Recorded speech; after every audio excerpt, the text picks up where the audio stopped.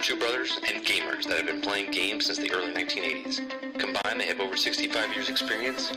Join them each week as they discuss and rant about gaming and entertainment news. This is Generation X Gaming.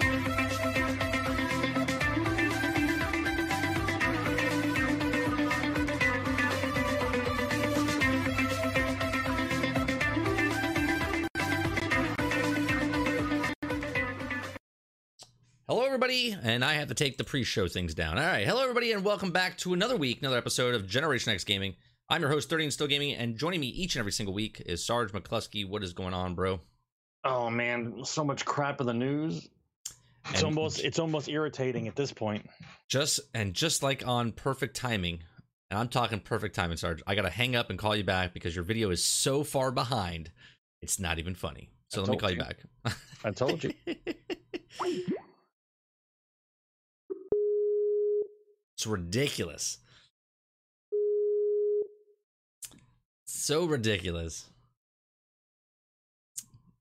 It's so ridiculous. It's like freaking clockwork. We just were live. All I hit was a button. I come back and it's delayed. That's I warned you. Yeah, you're a mess. You're a mess. That's right. Your audio's up. Fine. Your audio's fine. It's like a bad Japanese movie. That's all. It's a bad Japanese movie. We hear your audio before we see you talk. How's everyone doing? It's actually telling me that I'm currently offline. I should reconnect to the internet to try the call again. Well, obviously, that's what it's saying. Obviously, you're offline. I can't see you right now, Sarge. I mean, obviously. Whatever. We're not making any visual contact whatsoever. This is how it happens. This is par. This is par for the course. Those of you that don't know what Generation X Gaming is, a weekly podcast that goes over a few of the top stories from the past week, and we rant along the way. There's a lot of stuff going on this week. A lot of stuff that we won't touch. Some of the stuff we're going to go into today. We're going to talk about Bungie. They have their TWAB out this week. This week, and Bungie just came out. We're going to talk about the updates they did. We're going to talk about that. We're going to talk about... hold on one second. I had it written down. We're going to talk about some movie news, right? We have board game news going into movies. So we're going to talk about a couple board games out there. We're going to talk about Borderlands 3. We're going to be talking about the Fortnite update. We're going to be talking about Grand Theft Auto sales. We're going to be talking about what else? Oh, Disney. We're going to talk about a lot about Disney near the end of the show and many other stories. So make sure you stick with us, stay with us. We're going to talk about the Twitch update on the conduct situation. We're not going to touch about the other mental illness thing that's going on that's spreading through Twitter and Twitch. Go find your favorite streamer and you can ask their opinion on that. 30 and Still Gaming ain't going to touch that with the 10-foot pole. Other than that, I think we're good. So if you want to watch us live every single week, 8 p.m. Eastern, Generation X Gaming is right here on this channel, 30 and Still Gaming. Sarge, what have you been playing? What have you been doing? How's it going? All right, well, I bought Monster Hunter. I just haven't had a chance to open up and actually play it. You gotta play it, dude. I do own it. You gotta play it. I understand that. You gotta play it. However, my limited time currently, I haven't been really playing much. I'm still messing around with mods in Fallout. That's what I've been doing. I've been downloading as many different kinds of mods I can for the Xbox One because there's you're playing on Xbox. Yeah. Yeah, a lot of them don't work in conjunction with each other. You're not playing on PC, which makes me wonder if I want to buy it on PC. Since it's now discounted, I probably get the whole thing for $20 now anyway. Well, I can tell you, Sarge, if you put Monster Hunter in, you're good for at least 500 hours, but you won't have to play Fallout. I'm not playing Fallout because I have nothing else to play. I'm playing Fallout exactly because I really like this game. That's exactly why you're playing Fallout, because there's nothing else to play.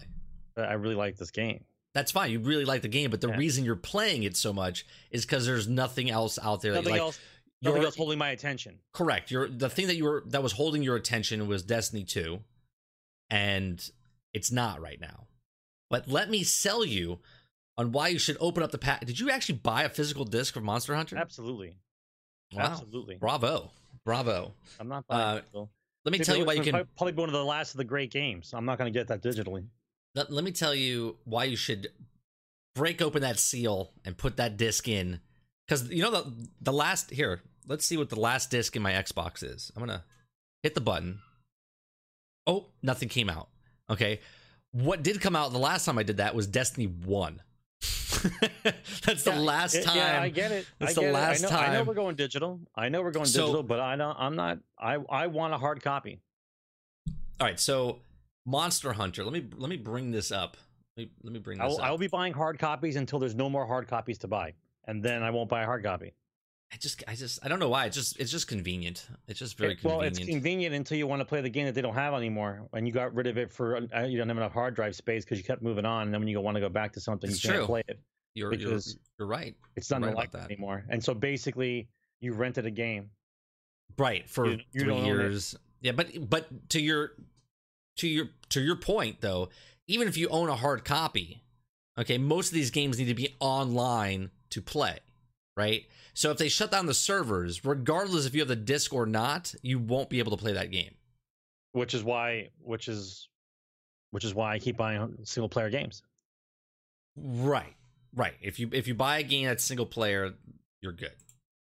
Okay, so let me show you. Oh, that's not what I wanted to show you. There it is. This is Monster Hunter. We talked about it last week. I had maybe 5-6 hours in. I'm about 35 or 40 hours in now since last week. Okay. Hard copies go on sale more. Yeah, true. But what I'm saying is it's still the same thing. If you own a digital copy or if you own a hard copy, if it's an online game, your ass can't play that game if they decide to shut it down. So this game, Sarge, I'm starting to. It's like every 5 hours. I'm going to put it about that. You learn something else. You learn something, and the game expands. Mm-hmm. Okay, so I've been using what's this is what I was talking about last week. I'm using the glaive. It's an insect glaive. Okay, I'm loving this thing. Now I've watched a couple of videos on YouTube, and people are completely opposite strategies with this weapon. Right? I'm sure it's like that with other weapons. One person says if you're on the ground, you're playing this class wrong. You should be flying in the air and whatever. Then I watched another video completely contradictory to that person's video going, you should never be in the air. You're wasting too much time and not hitting enough. You should stay on the ground. And I have to agree with the first guy. Okay. Where your ass should be up in the air, hitting, constantly being an annoyance to the boss, to the monster. Okay. If you're playing by yourself, I can kind of see staying on the ground, poking at it, and then kind of doing a mix of the both. But for the most part, I have to agree that you have to be flying in the air. I was playing last night with a group, and I'm just constantly jumping up in the air and constantly hitting or riding on top of the beast. And you have to be using your insect with this weapon because that's where your buffs come from. If you can see the video, Sarge, there's your health, your stamina, and then underneath you have your knife sharpened, and then below that is your buffs, right? And as you can tell, I have 3 triangles down there, and I have 2 of the 3 buffs activated. If I don't activate my first buff, which is the red buff, there's a red, a white, and a yellow or orange, I believe. If I don't activate my red buff, I'm hitting for like 6 to 11 hits, right? That's it. Okay. If I activate my red, it goes up to like 23 to 50 at the level I'm at right now, like 20 to 30. Okay. And then if I hit the white and then the orange, then wherever I hit, like the body or the legs or whatever else, I do more damage as well. Right.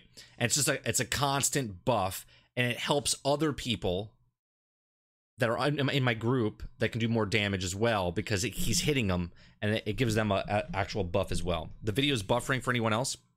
You mean the actual stream? Oh boy, got good connection today, Sarge. I warned you.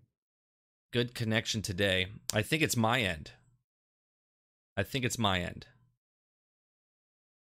this is going to be like an audio podcast only. I'm looking at my internet connection right now. Everything is fine, but for some reason, I'm not dropping frames, but my kilobytes going in are only 1,000. That's something's wrong there. It's a good thing the cable guy came to the house, right? And now it just jumped up to 3,000, and now it's jumping up down to 1,000. I don't know what's going on. Well, fantastic. Well, this is an audio broadcast on a video podcast. It's fucking amazing. Amazing. All right, well then I'll just turn my camera off. I can take my pants off and be more comfortable. Well, you don't want to do that, Sarge, just in case it comes back on. That's breaks of terms of service now with Twitch, so you don't want to do that. I don't know what's happening. I don't know why it's doing what it's doing. Everything was running fine, and now it's not. That's a big variancy to go from 4,000 kilobytes per second to like 1. All right, it's almost criminal. I think what's happening right now, maybe there's just too much going on my computer, so I'm going to minimize the video and see if that helps. And it seems like that was the issue. Which doesn't make any sense. All right, back on task. I won't be showing you any kind of Monster Hunter footage because apparently my computer's hemorrhaging and I can't show it to you. So anyway, as I'm playing, so every boss, what is this, buddy? For every boss that you kill, you unlock another piece of armor. Okay. Well, different armor. You may unlock it. It doesn't drop every time. Well, no, right. You don't have the materials for it, but you unlock armor. You might not have materials to make that armor, but you unlock the armor. So as you're fighting each boss, you go up your hunter rank. Every time you beat, you get materials. Now, what I found out without any kind of video help whatsoever is that you get more materials from when you capture them instead of actually killing them. Okay, so you beat them down senseless until a certain point, then you drop a trap, and then you hit a tranquilizer, you capture them, you get a crap ton more. I'm talking like, so if you kill one boss, you might be able to make maybe 1 to 2 pieces of armor, all depending on what they are and what the rarity is. If you capture them, you can make up to 2 to 3, maybe even 4 pieces of armor. Based on the capturing of them, so it's a much greater thing to actually capture the actual monster. The weapons, I've chose the glaive. I like the big sword, the great sword, and I like the insect glaive. Now I think I'm gonna master the insect glaive from here on out to the end of whenever I get my high ranking class and so on and so forth. Oh, it skipped. Sarge put his pants back on. That's what it is. It should be good now. It should catch up to us, guys. It should catch up. My kilobytes have leveled out to about 25,000, 2,500. Sorry, not 25,000. So yeah, Monster Hunter. Every time I open up my workshop, I want to go upgrade. There's another tree that appears. Right. The higher you rank you go, the more stuff unlocks. You get more insects. You get necklaces. You get gems. You get all these different things that start to unlock. And now I'm talking about Monster Hunter like a complete noob. I know, because I am. I don't really watch a lot of the videos on YouTube. The reason I watched the insect glaive is because I wanted to see if I was doing it right or wrong. I like being aerial combat, and I like being an annoyance for the group that I'm playing with. So I know people are out there going, "Oh, geez, that's not the right thing. You should use this or you should use that." I'm playing the game how I want to play, and I'm explaining my. Yeah, but first of all, the game hasn't been out. The game hasn't been out long enough like 2 weeks. For anyone to make videos and say this is the definitive way of using this weapon yet.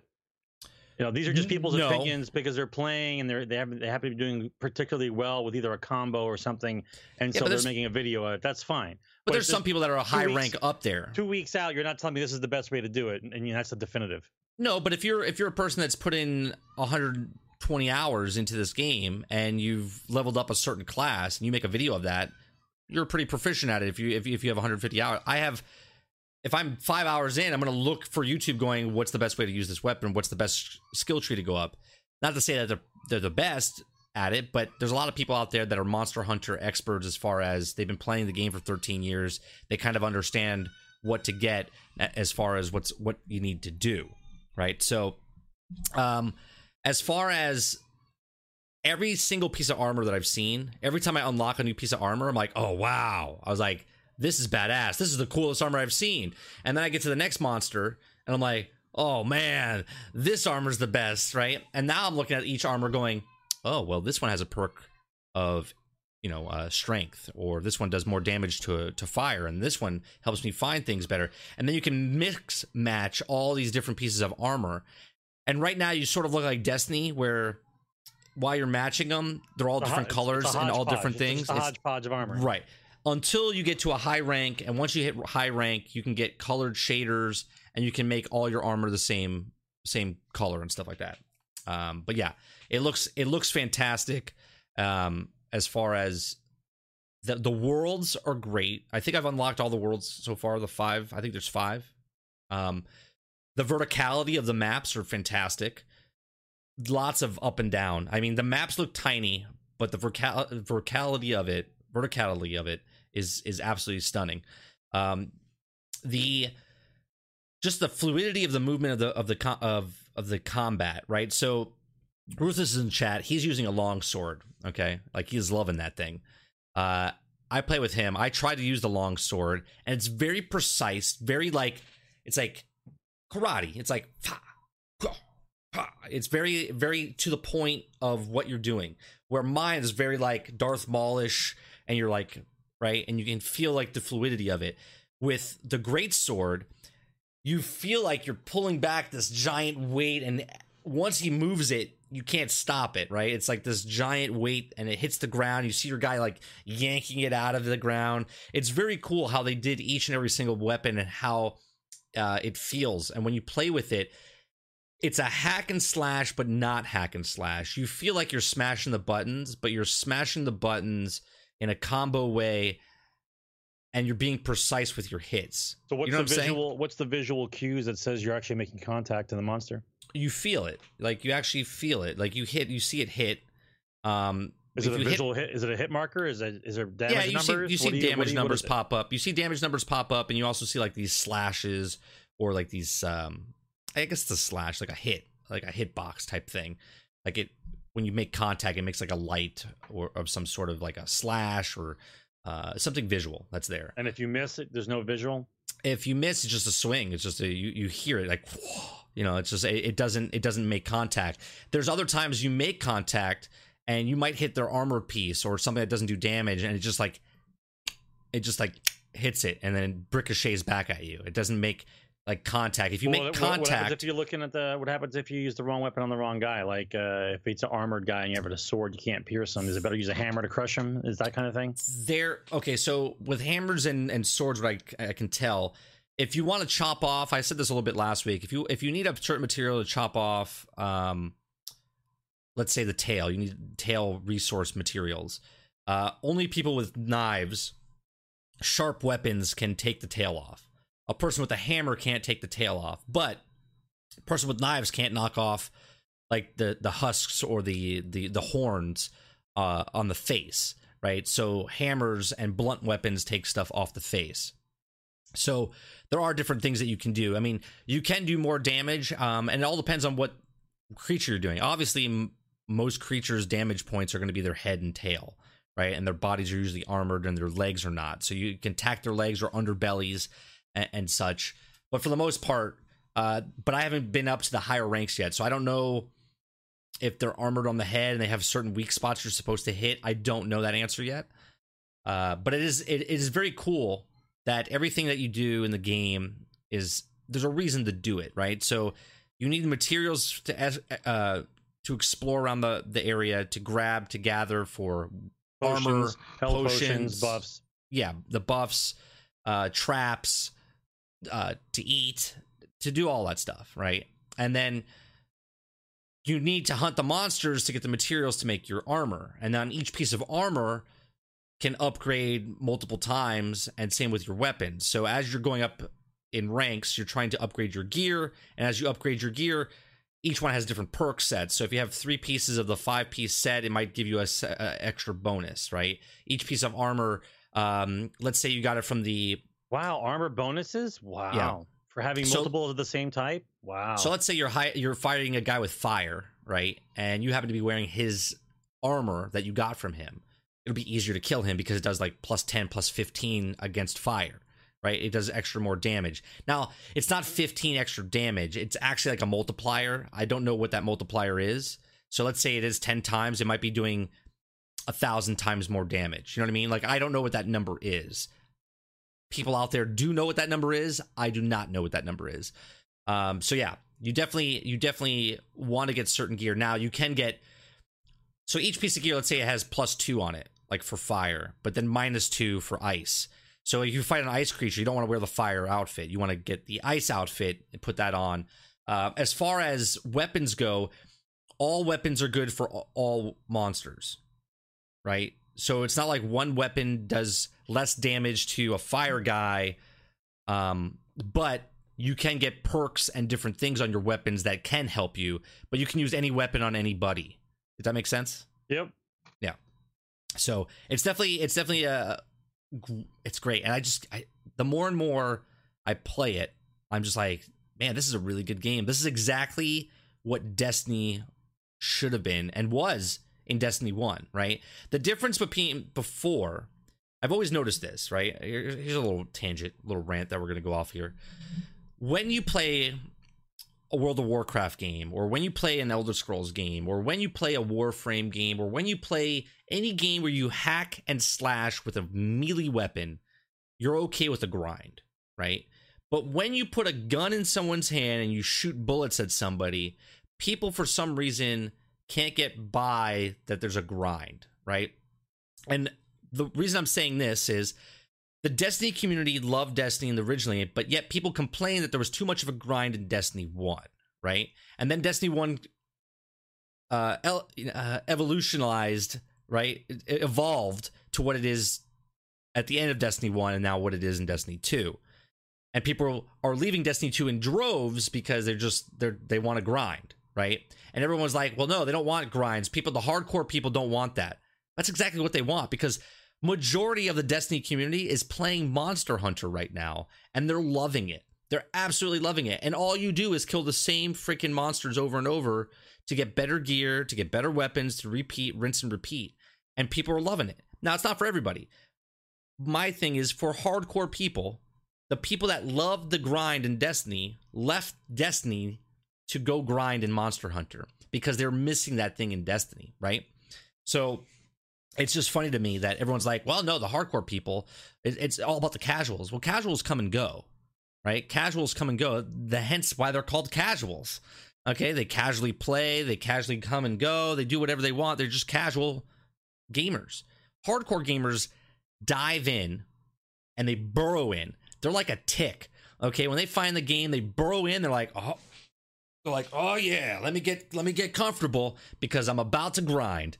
Okay, and that's what it is. And Monster Hunter is that grind, and people absolutely love it. And it's a shame. Now Destiny is trying to make a comeback here. Do you have any other questions about Monster Hunter, Sarge, or are we going to move on to Destiny real fast now? No. I'm excited to play it. Yeah, I don't want to know a lot of stuff. I'm excited for you to play it because I want you and Dread, because we can run together. You have to get to like level 2 or some shit so you can actually play with people online. Yeah, I'm not gonna do that tonight. No, that's fine. And here's the thing.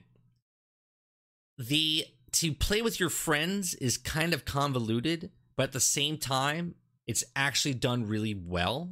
It's an afterthought, but at the same time, it's done not on purpose, and it works out really well for streamers. If you want to play this game, you can just, it comes with a code, right? And you open up that code, and anybody that wants to play with me, all they have to do is pop in that code. They don't have to be on my friends list. They don't have to be on anything. All they need is that code, right? And they can just come into my session and go on monster hunts with me. It's actually really well done. I don't know. I started a squad in the game. I don't know what it does. I don't know if it gives like priority to your friends every time they log in. Like you can play with each other right away. You don't have to do the invite thing. Not really sure. So we're gonna find out now. All right, so let's talk about Bungie. Let's talk about Destiny. Let's talk about all the stuff that they did or didn't do. The weekly Bungie, the weekly TWAB is out. And I just want to scroll. You guys can go look at it yourself and read it. What I'm really interested in is Chris Barrett talking about Nightfalls. And The reason I bring this up is because if you guys know me, and you know when you watched me play Destiny, you watched this podcast way back when on episode 1 and so on and so forth, I've always bitched about how they changed Nightfalls, where they made Nightfalls. Nightfalls in the past used to be, you could go by yourself, you could go with a crew, you can go with 2 people, you can go with 3 people, you could take your sweet ass time and just do it. It could take you 45 minutes to an hour if you want to do it by yourself, but you could do it. But you have the option. You had the option to do it. And I was always upset when they got rid of that and Bungie told me how to play the game, right? Well, Barrett says, Nightfalls should be challenging tests and only the bravest guardians dare face. Fire teams of any size should be able to participate, from organized clan groups to skilled solo players. Players should be able to determine their own challenge level. Thank you, Chris. I appreciate you listening after 3 years. By going slow and steady or fast and wild with the modifiers, test the most hardcore veterans. Your final score will be separate from the best from the rest, and the high risk comes with high rewards. Each terrible villain that players face should have a very rare and powerful unique item themed to them that tumbles to the ground as they collapse into the pile of bones. Conquering Nightfall should be a badge of honor, with the best players able to show off their achievements with their new dynamic emblems and exclusive arrays. That's the vision of where we want to take Nightfalls. Sounds like a great vision. Sounds like the exact same vision you had originally for Nightfalls. We're seeing the first of this direction with the next patch, which is more being added over time. Now, they talk about prestige difficulties was intended to be such a venue, but a controversial time limit mechanic, simply pass-failed mechanics. And they only acknowledged it wasn't really successful, right? I said this when I played day 1 of Destiny 2. I was like, why do they have me running through this as fast as possible? Why don't I get to enjoy, like, what's the point of all these people? There's no point for all these people just running past them. All right. So Nightfall scoring, okay, will be repositioning strike scoring in Destiny 2, enable you to achieve something prestigious with a weekly Nightfall. Way to amplify difficulty. A new scoring rules will tend to be better at a few specific things. Reward you with engaging and defeating enemies instead of running past them. Hey, think about that. It's a great idea. Avoid overemphasizing specific mechanics like precision kills that highlight certain areas of the sandbox and or punish other areas, so that players are the ones who determine the most effective meta. Hey, imagine that. Bungie is now letting me play the game how I want to play, right? So if I want to use a pistol, if I want to use a fucking scout rifle, whatever I want to use, I don't have to do precision shots. I can just kill the guys and still get through it without worrying about anything. Reward you with taking a greater challenge up to the limits of their own capabilities. Reward you for doing above quickly and over the course of a short run versus a long sluggish over several hours.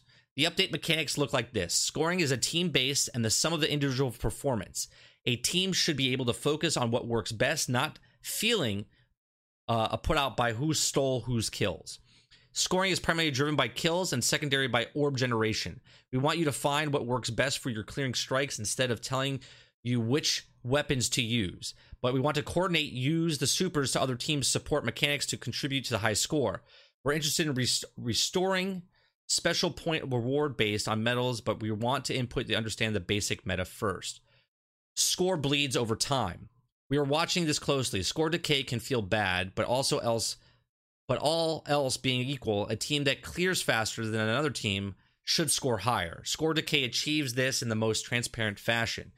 Scoring cuts off after time threshold. At 15 minutes, new points earned are reduced by 50%. At 18 minutes, your scores earn new points as it's a race to finish the run post your score. We want time to matter, see above, right? So basically, they're still making you have a time to get through. But yes, right? But do you hear the layers, of complexity? Yes, for that to work correctly. Yeah. Have you seen anything complex work in Destiny with multiple layers like that since it started? No, but it's nice to hear that they have complexity of layers. That's great. I'm glad they can talk about all the stuff that they want to have happen. Well, this stuff's going to be implemented by the next patch. If you want to make Nightfalls hard, you do the same thing you did last time, where you have not necessarily like a time restriction, but if you die, it's done. Like I always like to do if it's die, it's done, because then you have to worry about somebody staying alive in order to bring back the other people. You know, Right. That's fine. Now, score and time can be done individually very simply. You don't need to put score decay on top of point totals on top of something else, right? If we go through it in 10 minutes and we got 200,000 because all we're doing is awesome headshots and chain attacks, as opposed to doing it in 15 minutes and just killing them normally, we were quick. We just didn't kill them quick enough or in the cool way. That's fine. We can move the fuck on. You don't need to do this overlaying. It's convoluted. Yep. Okay. Everything they've ever done up until now sounds amazing, but the implementation of it is horrendous. Right. Obviously, if I do it faster, if I do it in 10 minutes, you do it in 12 minutes, I'm going to score faster than you. I'm going to score higher points than you because I'm doing it faster. Right. So there doesn't need to be a time decay after 15 minutes of 50%. You know what I'm saying? No, there doesn't. It doesn't have to. First of all, that would take 3 months just to test. If it's released at the end of this month, it would take 3 months just to test that. Maybe they've already been testing it for 3 months. Sure. I can't remain the forever optimist on a game that's not finished. Right. So everyone wants to be excited about something that's about to happen. I'm excited too. It'll be my birthday in July. But I think I'll have to wait till at least June before I get excited about July.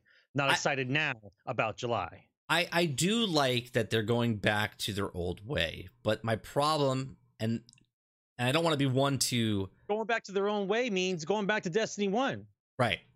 So what have you been doing? I don't want to delay a dead horse here, right? I just don't want to keep kicking a dead horse. But I don't want to kick the horse. I want to walk around it.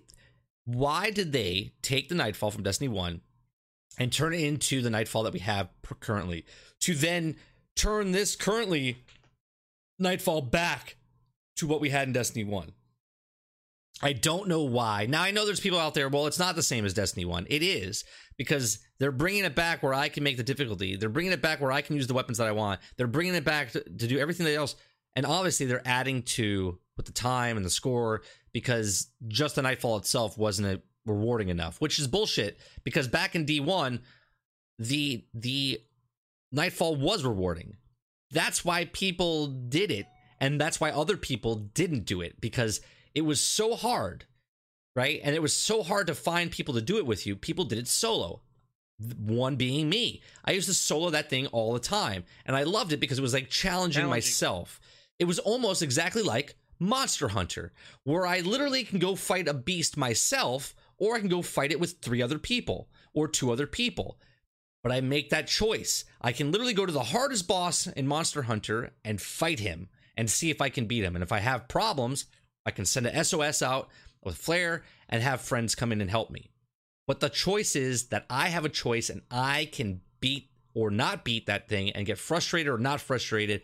And that's the luxury and the wonderfulness of game. Wonderfulness. That's a new word. All right.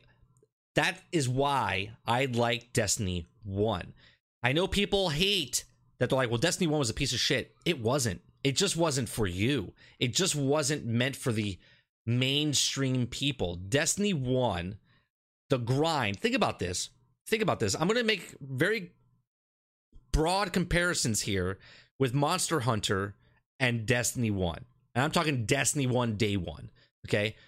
You needed materials to get your armor, right? You needed moon materials. You needed whatever. I forget what the materials were. It's been so long, I forgot what the materials were. There's 3 materials, right? Helium filaments. That's on the moon. Right. Okay. Yeah, the spin metal was on Earth. Spin metal. Thank you. The gas is on Venus. To make the armor, and the mineral, the relics are on Mars. To make the armor and stuff in Destiny 1, I had to farm the planets for materials. Okay? And also use Glimmer and so on and so forth to make my gear in Destiny 1. People are like, well, that's bullshit. I think it's super hard. They shouldn't do that. And then you can go buy your materials now from the tower or whatever else, okay? And that's when the slow decline of Destiny started going bad, okay? In Monster Hunter, let's compare. You want to make stuff? You have to go farm the planets or the areas. If you want to make your gear, you have to go farm the bosses. There's no engrams dropping. There's literally parts of materials dropping on the ground that you pick up to make your gear. Sound familiar? grab the filaments, grab the spin metal, go back to tower, create the gear that you wanted. Yeah, Monster Hunter, go kill the people. They complained.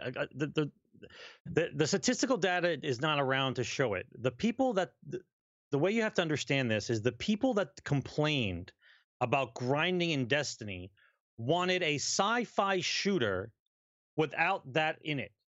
And that's why they didn't like it. But that was the stepping stone to get the powerful gear. You had to grind in order to upgrade your gun, upgrade your weapons. Right. But the people who are lazy or don't like that kind of game bitched enough to where they were significantly in numbers enough to say that the grind was too long because it was too tedious, right? They didn't make the grind fun. It was just tedious. And so they went completely the other way rather than making fulfilling grind. That's why we're here now. Remember when it started off crappy as well. It took us 2 years. It took us 2 years to get to where we were, where everybody was like, okay, guys, this is great. We're in a good spot now. Let's move on. And then they flushed it. If I have to compare though, D1, okay, right from the start, was a grindy RPG shooter. Yep. That's what it was. Okay. People didn't like it. And then when Dark Below came out, this is where they started falling apart, right? Dark Below came out, they're like, this is content that was pulled from the game, and then you had haters for that, right? Then you had people that they I don't like the grind, it's too grindy. It's too grindy. RPG games are grindy. Why it was grindy? The game was grindy because it didn't have an It didn't have much. Game. Right. It didn't have an end game. They needed time. No, but the end game was but the end game was grinding for that gear. That was the end game. No, the end game was grinding the special gear that you found along the way. Because it took 3 times as long. No, I understand that. Exotic gear than it did to level up normal gear. That's Monster Hunter, though. I'm well aware. That's what I'm saying. The grind was just the gear. Oh, that armor looks so cool. How do I get it? You need to do this. You need to find this, and then to upgrade it, you need to do this. That was the grind. That was the grind. The end game was the grind. Was the light level was there? Was the carrot, right? Or the stick, whatever you want to call it. And the pieces of gear were the grind. In Destiny 2, they completely got rid of that, right? Now it's just cosmetic. Like the armor's still the grind, but it's not really a grind. Do you know what I mean? I don't know. It's just, it's done very differently, and they got rid of the grind. Now it's just more of a, whatever, if I get it, I get it.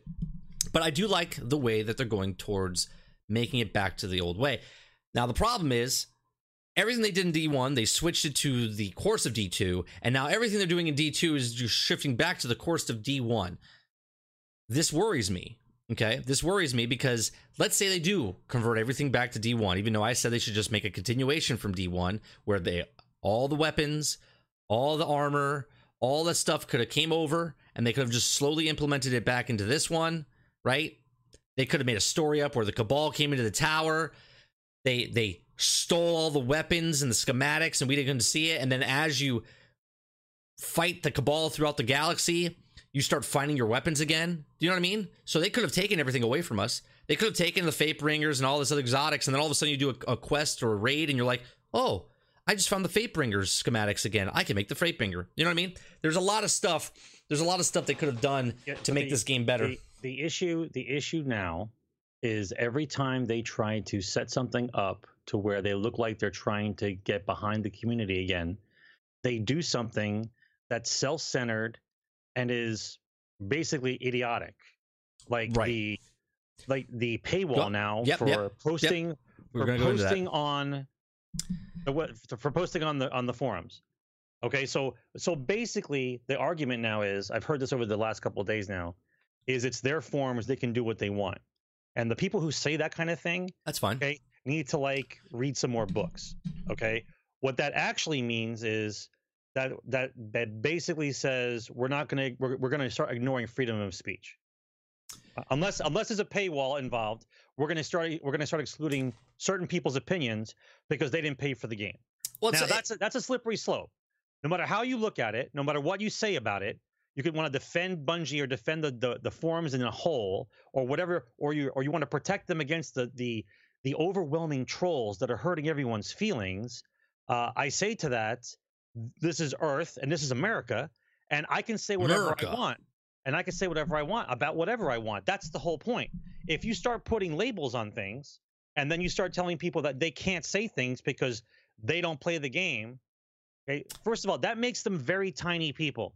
That makes them very tiny. It's not even about the people that play Destiny. They have enough hours in Destiny to be on the forums. Doesn't matter. They are concerned that the people that created the community out of nothing, that made this game, that the landslide victory that it was when it first came out, are now saying that those same people are not going to be allowed to speak because it's not going our way anymore. So when it goes our way, and we start having snowballing effects of people loving the game, and it's all good for the company, it's great. But when it happens the other way, and people start realizing what a crap game it is, and we start bandwagoning that side, then it's not okay anymore. Now we need to put some leashes on. That's not how this works. Well, That's not how this works. The reason I'm kind of upset about it, and I've never posted anything on the Destiny forums, but there's people that don't play the game, but they're still a fan of the Destiny lore, or maybe they're waiting for the game to go on sale, right? Maybe they're waiting for this year when the Crota 2.0 comes out, whatever everyone's talking about, and they did admit that there's a thing coming out later this year for the expansion, the Comet Edition, whatever, where when that comes out, you're going to be able to get Destiny, the 2 expansions, plus that for $40 or to $60, right? So someone right now that maybe loved Destiny 1, but just doesn't have the money to buy Destiny 2, is waiting for that to happen. And because they don't have the money, they don't get to talk on the forums because they're a fan of the company, or the people that don't even want to talk about Destiny. They just want to talk about, they want to go to the other stuff section of their forums on Bungie and talk about other games with their friends. They can't do that now unless they buy their game that's broke right now. That's what I have a problem with. I'm okay with them going, oh, you have to buy it, and because the recommendation of getting the game and you can't talk on the forums unless you went to the farm, that's like 20 minutes into the game. Like, to be honest with you, it's like an hour. Okay, so everyone that's playing Destiny, that's not the issue. The issue is, I think they're trying to stop people from bandwagoning on because it's cool to hate. Do you know what I'm saying? Like, so they're trying to stop people from jumping on the bandwagon even though they didn't even play the game. They're just like, well, that's a shit game. Well, like, did you play it? No, but it's a shit game because I watched this person play it. I think that's what they're trying to stop, right? Which in my case is, then why don't they just sit on the forums and just delete the people they don't want to be there, right? What's the difference? What's the difference if they're stopping people? If people bandwagon and say the game is awesome and it causes them to have more sales, is the same freedom if people dislike the game for valid reasons. They state the reason and they say don't buy the game. That is the same thing. That is what freedom of speech is. You're allowed to say what you want about a product either way. It's a forum. Right. It's a forum. Everyone's allowed to speak their mind.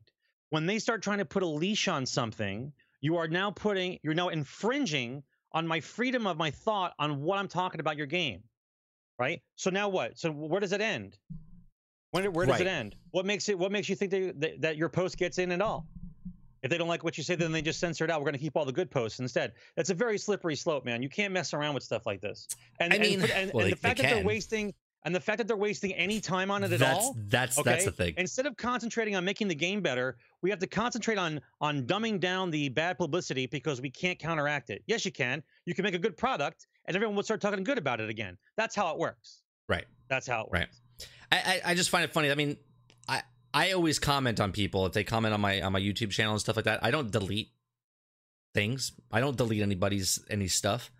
Just let them comment. I just like I said, people that are, because when Halo was out and used to be on the Bungie forums and stuff, you didn't have to talk about Halo. You didn't have to talk about anything. You didn't have to purchase Halo to talk about Halo, right? And in this day and age, especially, if I don't own the game, but I watch a streamer play 100 hours of this game, I pretty much know the game, right? If I'm watching someone play the game that long. So why don't I have a voice to tell you what you should or shouldn't be able to do? I'm just a voice. You don't have to listen to me, right? So that's what I'm a little confused about. I think it's a little scummy that you have to buy the game to talk on the forums. Now, obviously, there's other people going, well, it's their website. They can do what they want. You know, it's their company. They can do what they want. That's true. They can. It just looks really bad that you're stopping people from talking on your forums because of such claims. You know what I mean? Like, if I say something, yes, it's freedom of speech, but my words have actions, right? So if I say something and it hurts someone's feelings, that person can boycott me, can do whatever. And that's another thing that's going on Twitter that I didn't want to even talk about, which we're not going to talk about. But it's just got to educate people on what's going on, right? And Bungie right now, I don't know what they're doing. They like take 2 steps forward and take 3 steps back on what they're doing. I don't know why you have to pay to buy a game to be on a forum, on a public forum. That in their forums, if I go to their forums right now, okay, let me scroll up. I'm gonna go back to Bungie. I'm gonna go to community. I'm gonna go to forums. Okay, on forums, their topics are Destiny 2, feedback, help, community, clan recruitment, Destiny, gaming, which is general gaming, and off topic. So if I want to talk about an off topic subject, I have to now buy Destiny 2 to talk about the off topic subject. That in case is stupid. One, because if I really want to talk on their forums, I'm not going to do it because I have to buy their game. And 2, it's off topic, so I wouldn't really be talking shit about their game in an off topic subject. I don't know. It's just really weird that they're doing this. And this might set a standard, because if their forums are free, but if they're not free, do they charge a monthly fee for them? They don't charge you for the game. It just costs you $2 a month to be on their forums. You know what I mean? Like, this could start that. This could be that, because technically $60 to buy the game or whatever it is now. I know you can get it for cheaper. Over 12 months, I mean, you're paying like $6 a month or whatever it is. You know what I mean? $5 a month. That's a little steep for a forum. I don't know. I don't agree with it, but they can do what they want. I've never talked on it, and I own the game, and I've played way more hours than I need to play. All right. Next topic I want to talk about. I love board games. We love board games on this channel. There's a couple board games that are coming out now. Because we're Generation X Gaming, we talk about this. We've talked about this movie a couple times in the past, in the passing of the show. Dark Crystal, Jim Henson's The Dark Crystal board game is now available. I know you guys want it. I mean, that's exactly why we're bringing it up.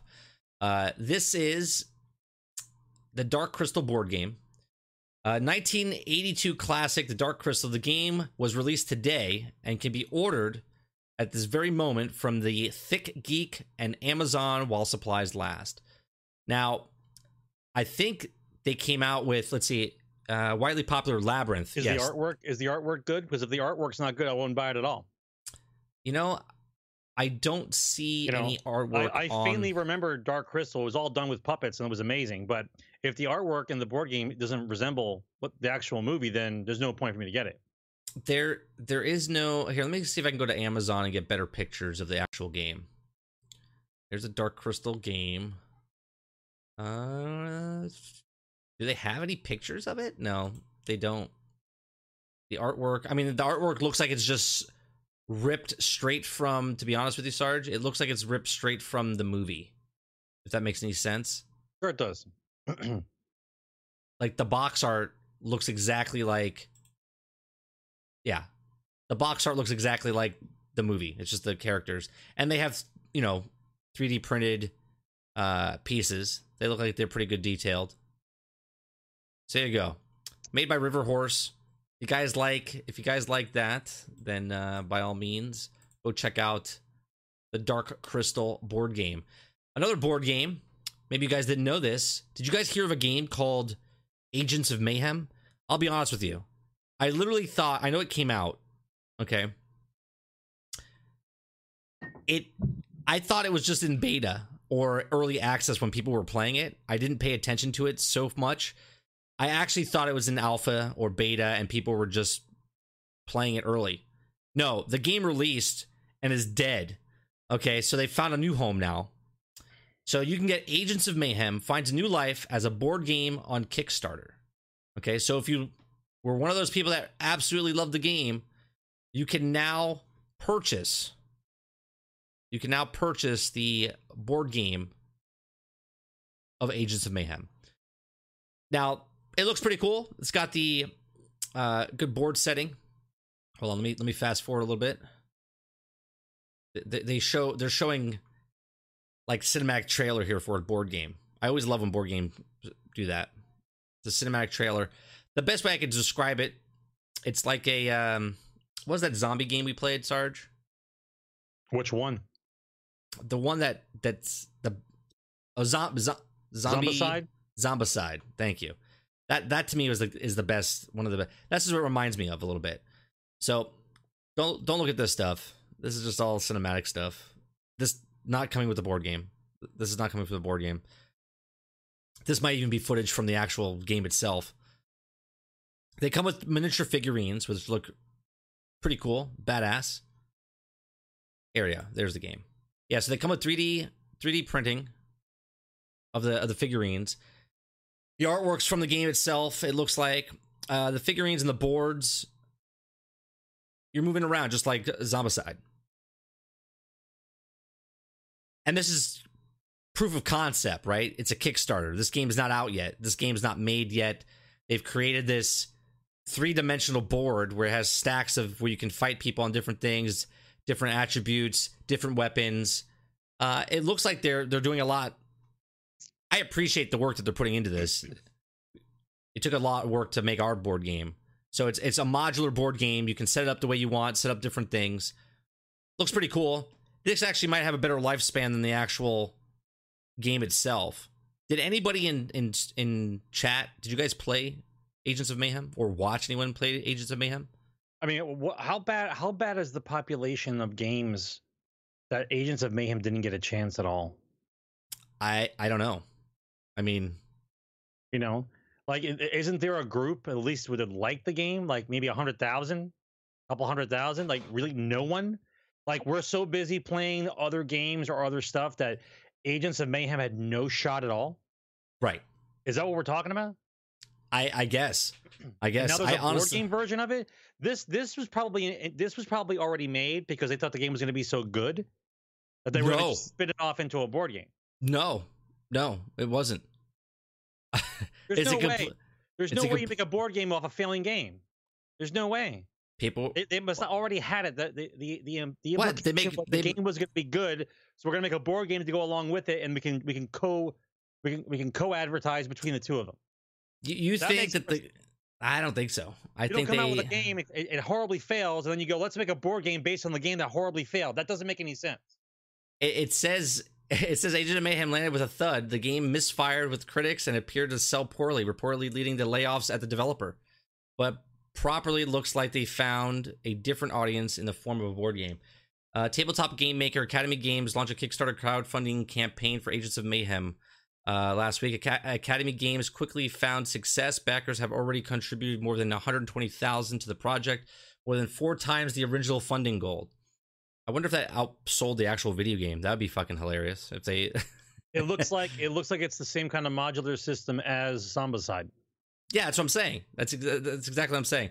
So Academy Games is offering 2 pledge tiers. $90 gets you a backers game. The first expansion at all stretch goals is $115. It includes everything in the $90 tier, plus a PC copy of Agents of Mayhem video game and all of its add-on content. So not only do you get the board game for $115, you get the video game that bombed along with it. You want a good board game with your friends? This is a good board game to buy right here. Fallout. I didn't know it was a board game. Oh wait, yes I did. We did a story on it on this channel. Yeah. This is a game. This is an old school 4-player game. Has the same kind of mechanics as like a Settlers of Catan, mixed in with a little bit of what was the other game? Pandemic. A little bit of both of those combined. Card based, not a deck builder. 4-player game. This is a board game. Interesting. The last board game I want to talk about is Clue. Now, Clue the game? Clue the game. Like the actual game? Well, Clue the game that was based on the movie Clue that was based on the board game. No, the movie was based on the board game. The board game came out first. That's what I just said. I said the movie based on the board game.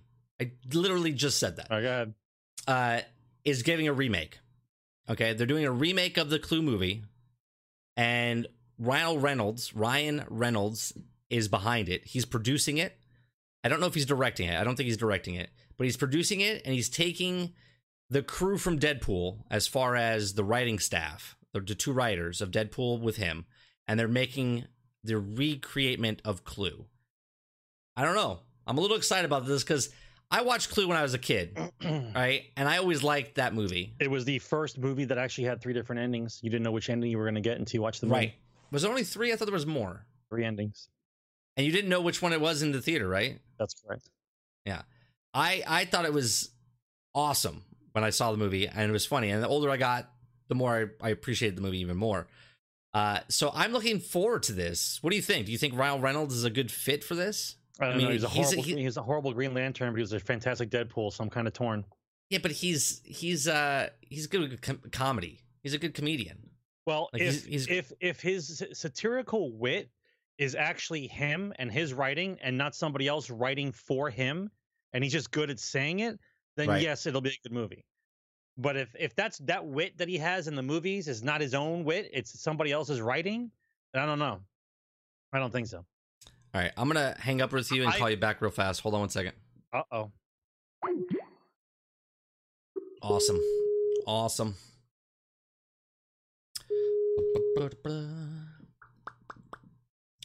Please stay tuned.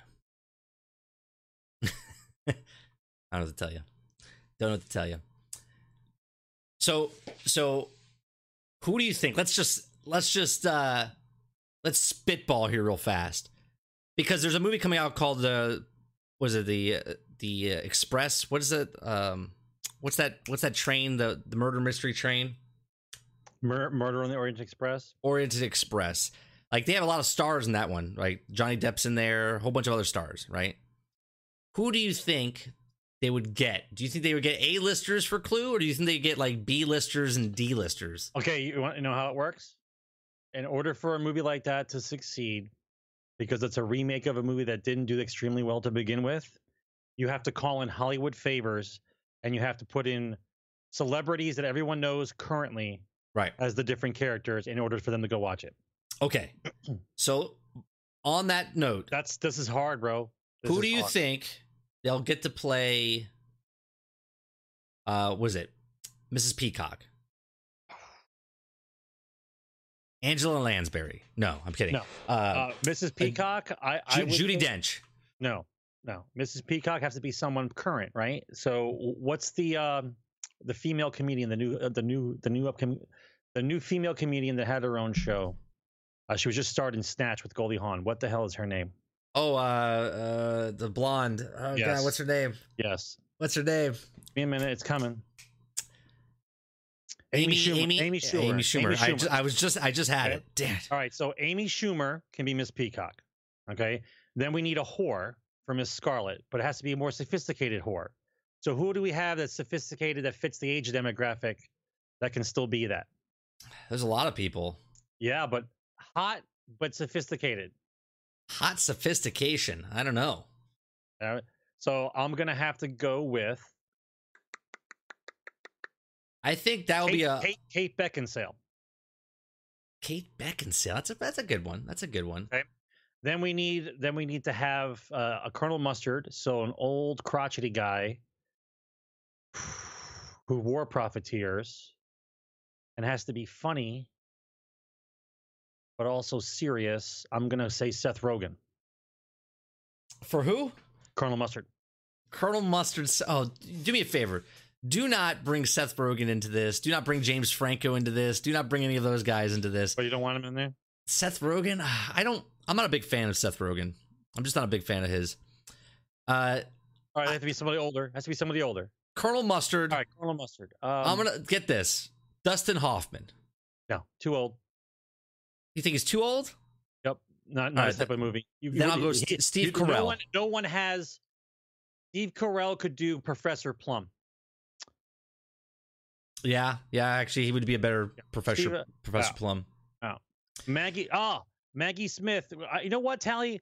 How about what's her face from the Batman movie? Gyllenhaal's sister. Isn't that her name? Maggie Gyllenhaal. Yeah, is it Maggie? Yeah. Yeah, Amy Schumer. Yeah. Maggie Smith. Oh, that's the girl. That's the woman from Harry Potter and such. Yeah, she would go. She'd be a good Mrs. Peacock. Is that how far back you guys are? Holy shit! Steve Carell. Steve Carell, I think, would be a good. Okay, Professor Plum or Mr. Green. So Ryan Reynolds is going to be playing in the movie. Who do you think he's playing? Well, if he's using this once again, if he uses it, he's the butler. Wadsworth was the entire movie. So that'll be him then. So if his wit is good, then I'll say yes. Now the Mr. Body guy, now he could be a guy that makes a cameo. He could either be Anthony Hopkins or Al Pacino or Dustin Hoffman, like one of those guys, because he's only in there for 10 seconds and he's dead anyway, right? As that kind of favor. But there's no way they're pulling in that kind of favor. Obviously, they're obviously going to have a character that's black in this, right? They're going to have to, right? They have to keep it where, right. We're not in 1980s anymore. They're going to bring some ethnicity in there. So one of the gentlemen has to be an African American. So I'm trying to think. So do you think Tim Curry will be back in it? Do you think Tim Curry would be the Mr. Body? Mr. Body. Right? But he's not. His health's not doing well. I'm not sure how well he's doing. It'd be nice to see him. Maybe he comes in and maybe he's the reporter, or the not the reporter, the guy who comes in to check his car broke down.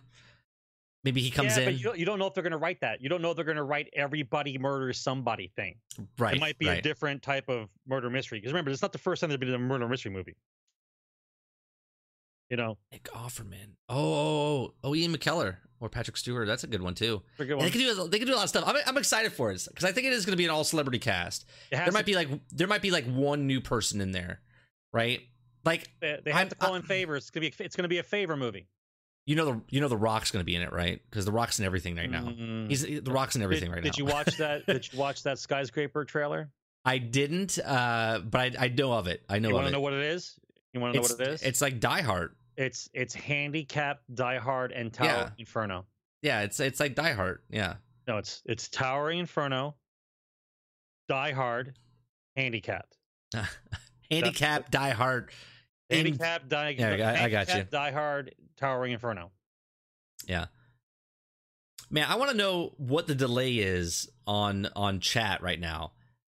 When I say the number 1, type it in chat. I just want to see that. 1. I just want to see how long it takes them, because I think Twitch is like really far behind. Oh, Bill Murray. That'd be a good one. Bill Murray could be like Mr. Body or something. There could be a lot of people at Mr. Body. A lot of people. I want to watch that. I want to watch that movie again now. Shot. I want to watch that movie. That'd be good though. All right. So there's that. What time are we at? We're way too far behind, bro. They're way too far behind.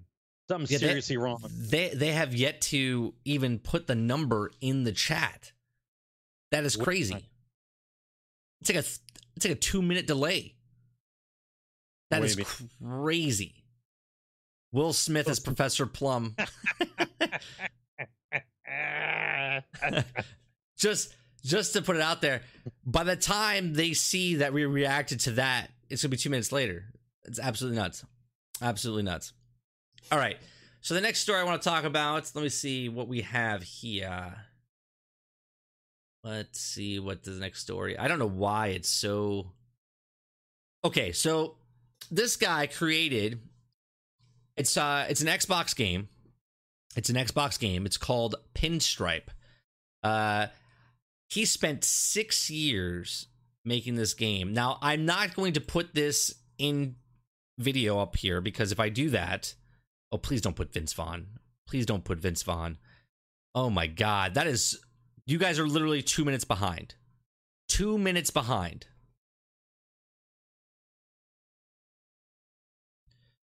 Wow. Okay. So he spent 6 years making this story. I'm gonna put this in chat. Topic. Okay.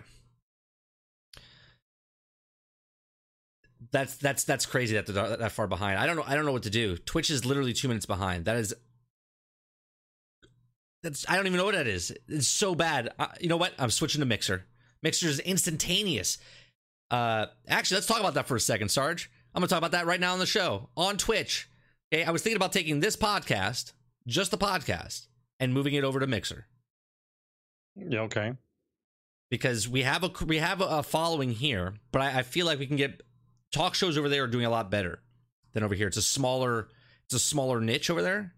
Okay. I think we could be more broad and open up to more viewers over there. So we'll take everyone from over here. I like to open up myself to broads.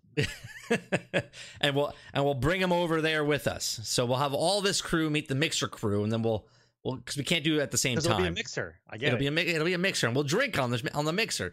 So yeah, so this video game, this guy spent 6 years making Pinstripe all alone, and now he's sharing it with us. And it came out yesterday. I would play it on stream, but if I do that, did he test it yet, or are we the testers? I'm assuming he tested it. I'm pretty sure one guy tested his game. It's a side scroller game. It looks visually beautiful. I mean, it's a nice. It almost reminds me of Ori and the Blind Forest type feel, or what was that one with the shadows? Is it? Oh God, I forget what the one is called. Lobo? No, what's it called? Lobo's the Nintendo thing. I forget it's just a shadow. It's just like shadow creatures and stuff. It looks actually visually stunning. It looks a very, very, very pretty game. So make sure 2 minutes later, guys. 2 minutes later, make sure when you hear this that you go check out that link that I sent up there, so you guys can watch that video of Pinstripe. Considering I don't know what's happening, and when I put a video up on screen, it absolutely shits itself. So there's that. So that's the next story. Another news, DayZ. If those of you have been waiting for DayZ, can we get a check, Sarge? Can you check real quick in Google? Type this in for me. Hang on a second. I'm trying to see what else I can do here for the internet problem. You're in with Mixer.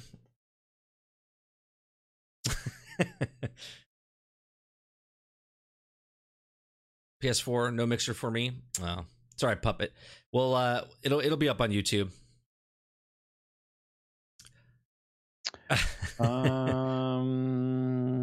Vince Vaughn, that's a good line. So, when did DayZ release? It's about 3 years. Is that what it says on Google? No, but I can look it up. It just put DayZ's release date. Actually, I think it's a trick question. I don't think DayZ released yet.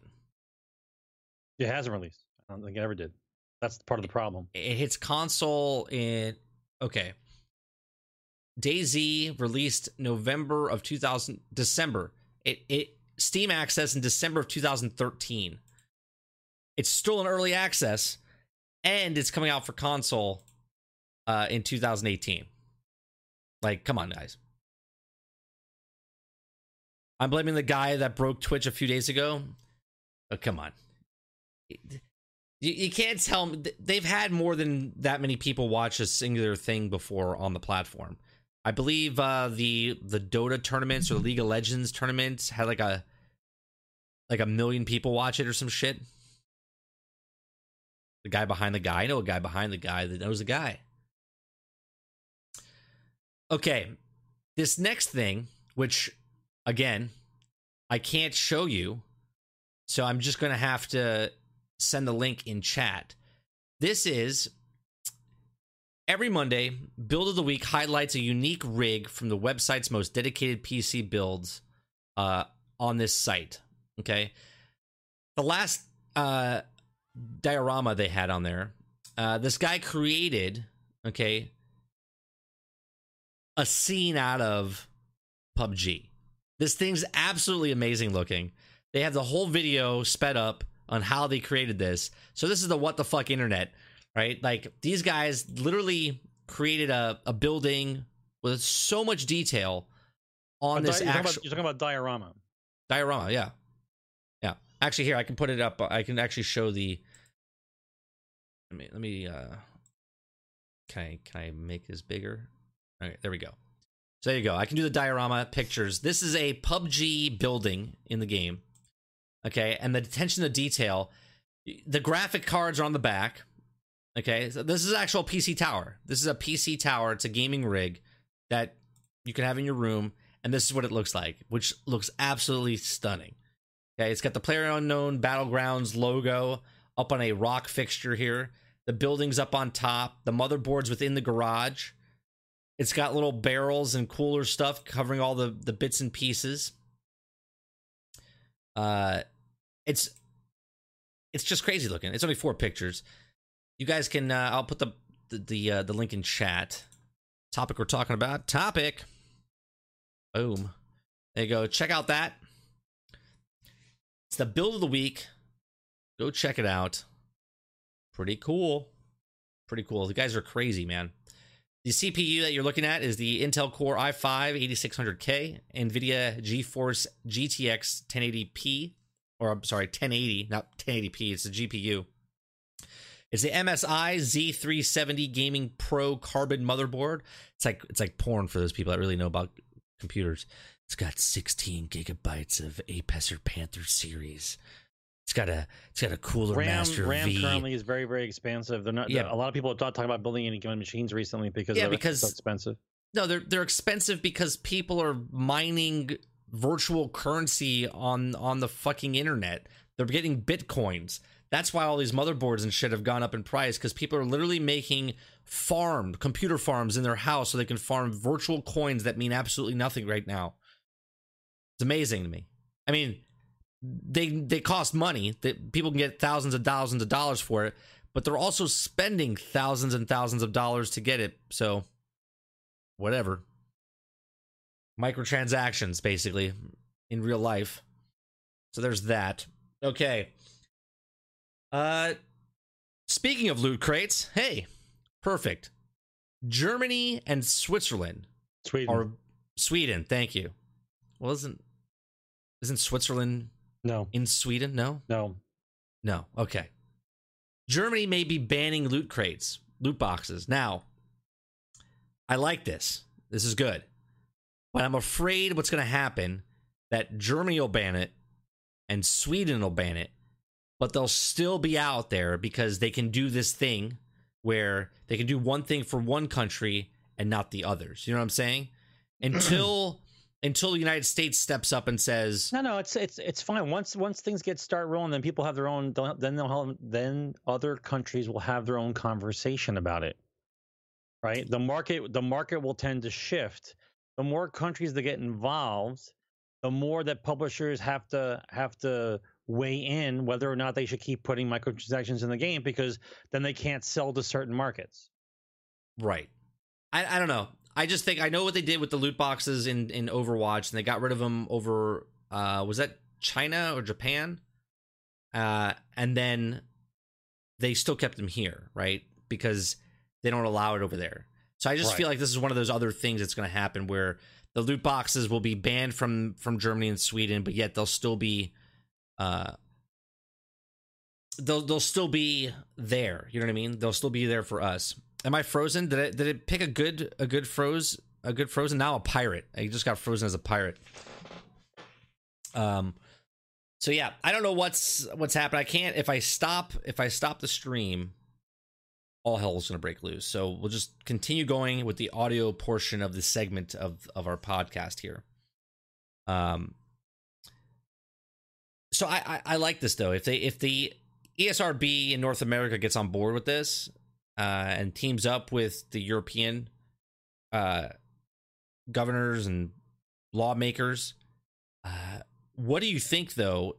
What do you think game companies are going to do if it all passes and loot crates are gone? They're going to look for other avenues to try to get money. It's going to be a little bit of time before loot boxes go away completely, because they're an integral part of publishers' mainline economy.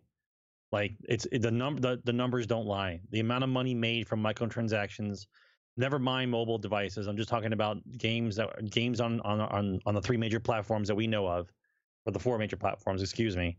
Right. The amount of money they make is astronomical.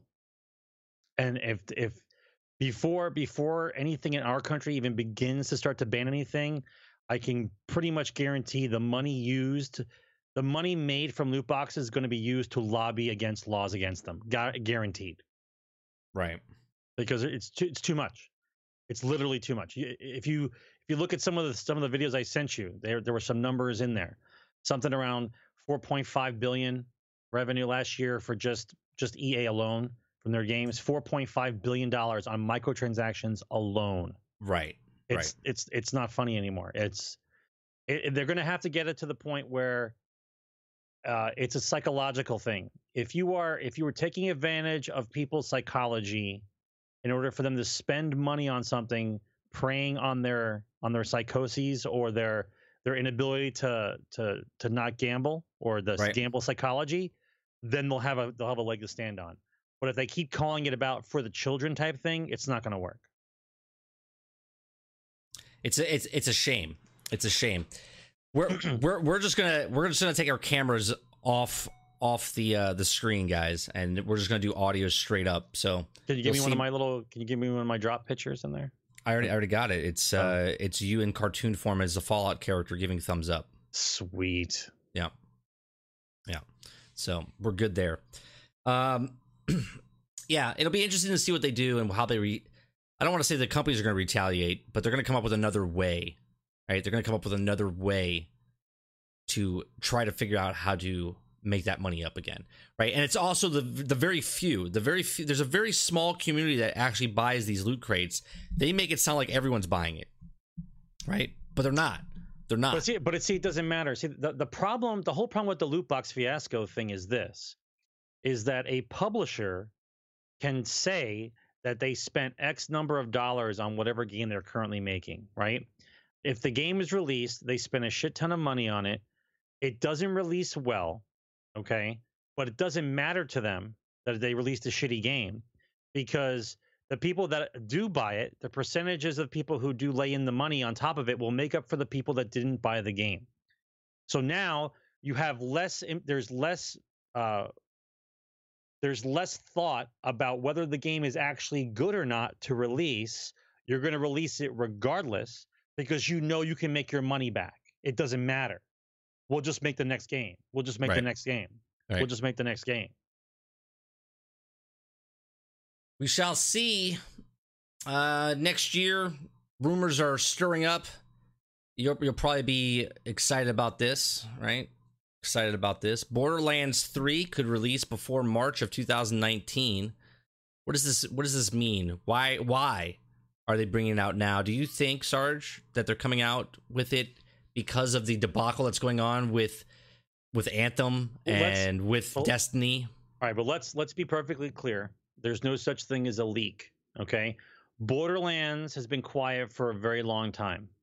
Okay? Oh yeah, it's been 5 years since the last one, right? If we wanted some leaks about something, somebody wanted to talk about something, they would have released some information on purpose. The fact that they're giving you a window of time rather than an actual date is just trying to get the bandwagon started because they want to try to pick a time where the rest of these games are still clamoring for our attention and are broke, and they're going to drop their game inside the slot. Right. I mean, it's been 5 years. Borderlands 2 came out in 2012, September of 2012. The pre-sequel came out in 2014. I don't know. I think, like you said, there's no leaks. So the leak is them, right? And I think they are speeding up the process, right? I think they were going to take their time. Not to say this is going to be a broken game or anything like that. What I'm saying is that they're waiting for the right time to strike, right? And with Anthem and with all these games that are coming out, like Destiny's bombing right now, right? And they're being hated on right now. So Borderlands 3 is like, what do you think this is a respectable time to come out? Do you think we can push this out by March next year? Because by that time, Red Dead 2 will be out because supposedly it's coming out October this year. So that'll be out already. It'll be like 5-6 months since that launched. Destiny 2 won't have anything coming out really, right? In their market. Anthem got pushed back. So if it comes out during October, November, that'll be out for a bit before. And then Borderlands comes out, and Borderlands has that hardcore. We're talking about there's no casual Borderlands guys, right? People that played Borderlands are like diehard Borderlands fans. Okay, but let's be clear. Okay, Borderlands 2 was an amazing sequel to a game that not a lot of people knew about. Not a lot of people played Borderlands 1, like the numbers wise. It started getting a fan base after its release. People started realizing about it and started playing it. And then when Borderlands 2 came out, it was a full court press, and everybody was in on it because they knew what the game was going to be, and it improved on everything the first one did. Okay, then we had the other one come out by the Australian studio, no offense, Tally, and it just didn't do as well as Borderlands 2, so it left a little bit of a bad taste in some people's mouths. Right. To say that the third one is going to trump the second one completely is a very tall order. Okay, Borderlands 2 is some kind of crazy.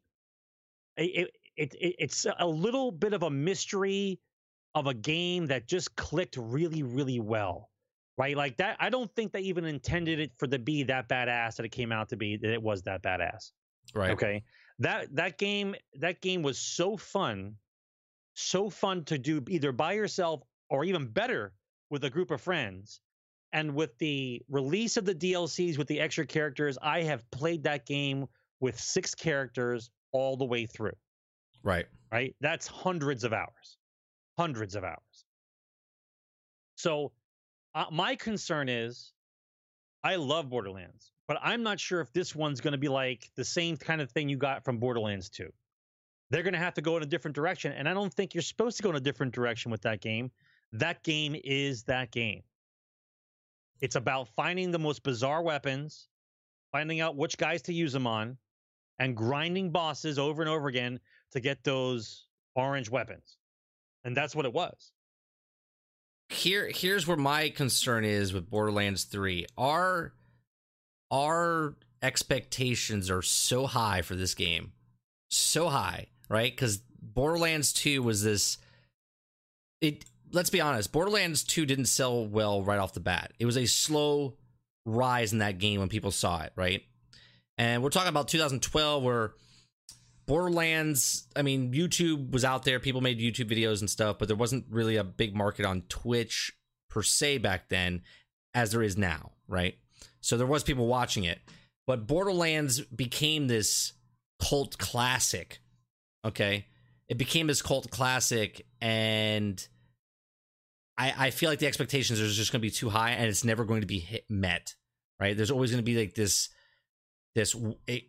Borderlands 2 was like the pinnacle.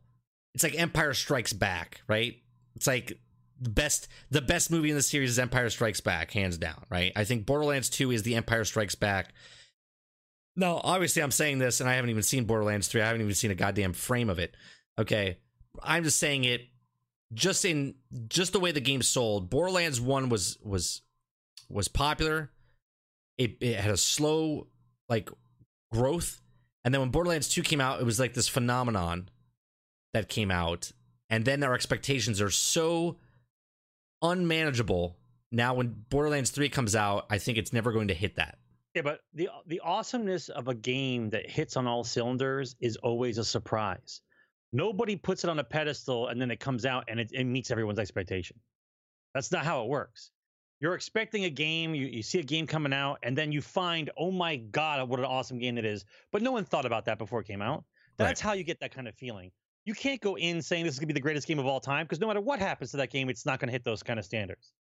Right? Will Borderlands 2 have the same uniqueness? Will Borderlands 2's... Borderlands 3. Will Borderlands 2's uniqueness be covered again in Borderlands 3? I'm not sure it can. Right? The way that the game was written, the way that the story went, the weapons that you found, the bosses that you had to fight, the farming of those bosses in order to get the guns you wanted to get. I mean, there were different ways to play each character. If you paired up with specific weapons, it made your character insane. There were certain little items to put on your character with a specific weapon that made your character insane. There was a lot of uniqueness in the character creation. not character creation, but character customizations. Customization, yeah. And then, once again, you had all those skins to collect. But once again, I never really paid attention to that because you never see your character. You see your character on other people. So Right. unless you get skins for somebody else that you want to see them, that skins didn't matter. Now, the talk is it's going to be third person. Mm. See now, I think that if you do too much, Doesn't that change the whole gameplay though? No, hang on. If you do too much, it changes the game.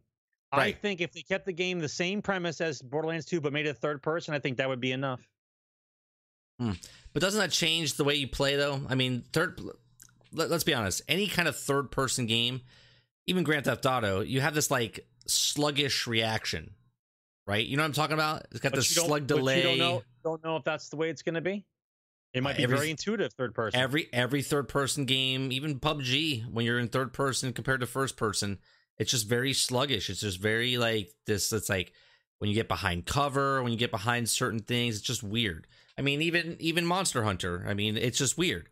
Third person games have just this awkward camera angle / kind of movement type thing. So do I think it's Andromeda? Like it could be their Andromeda. You know what I'm saying? Like the anticipation of this game is highly anticipated. I personally am not super excited. I mean, I like Borderlands, but I'm not putting this thing out of perspective of I never put any game really out of my perspective. So it could be their Andromeda. I kind of liked Andromeda. Was it the best in the series? No. But Andromeda was also their fourth in the series. It wasn't their third. So, well, actually, this is the fourth as well. Because the prequels was a third, technically. It's a different company, but still interesting. Things to think about. I'm more interested now in not paying attention to any kind of release and then being surprised when it's released. I think that's the better way to go. Right. So other news, real fast. I'm bringing this one up because, I called it. And I called it 2 days before. What are we on the 8th? Is today the 8th? Yeah. So we did on the 7th or the 1st. I said last week, and I'm paraphrasing here because I don't remember the exact words I said, but you can watch the podcast from last week to see what I said. I said two things. I said that we're talking about EA here, and we're talking about the Star Wars game because Anthem got delayed. And last week I said Anthem will get pushed back into the spot of where Star Wars is, and Star Wars Battlefront will probably not see the light of day until 2020. I said the only reason they would do it in 19 is because the new movie's coming out and they want to put it alongside the movie. I said, but Anthem's going to get pushed back to that spot and Star Wars will get pushed back till 2020. Here we are. There's an article and the creator or the Jorgensen literally came out and said,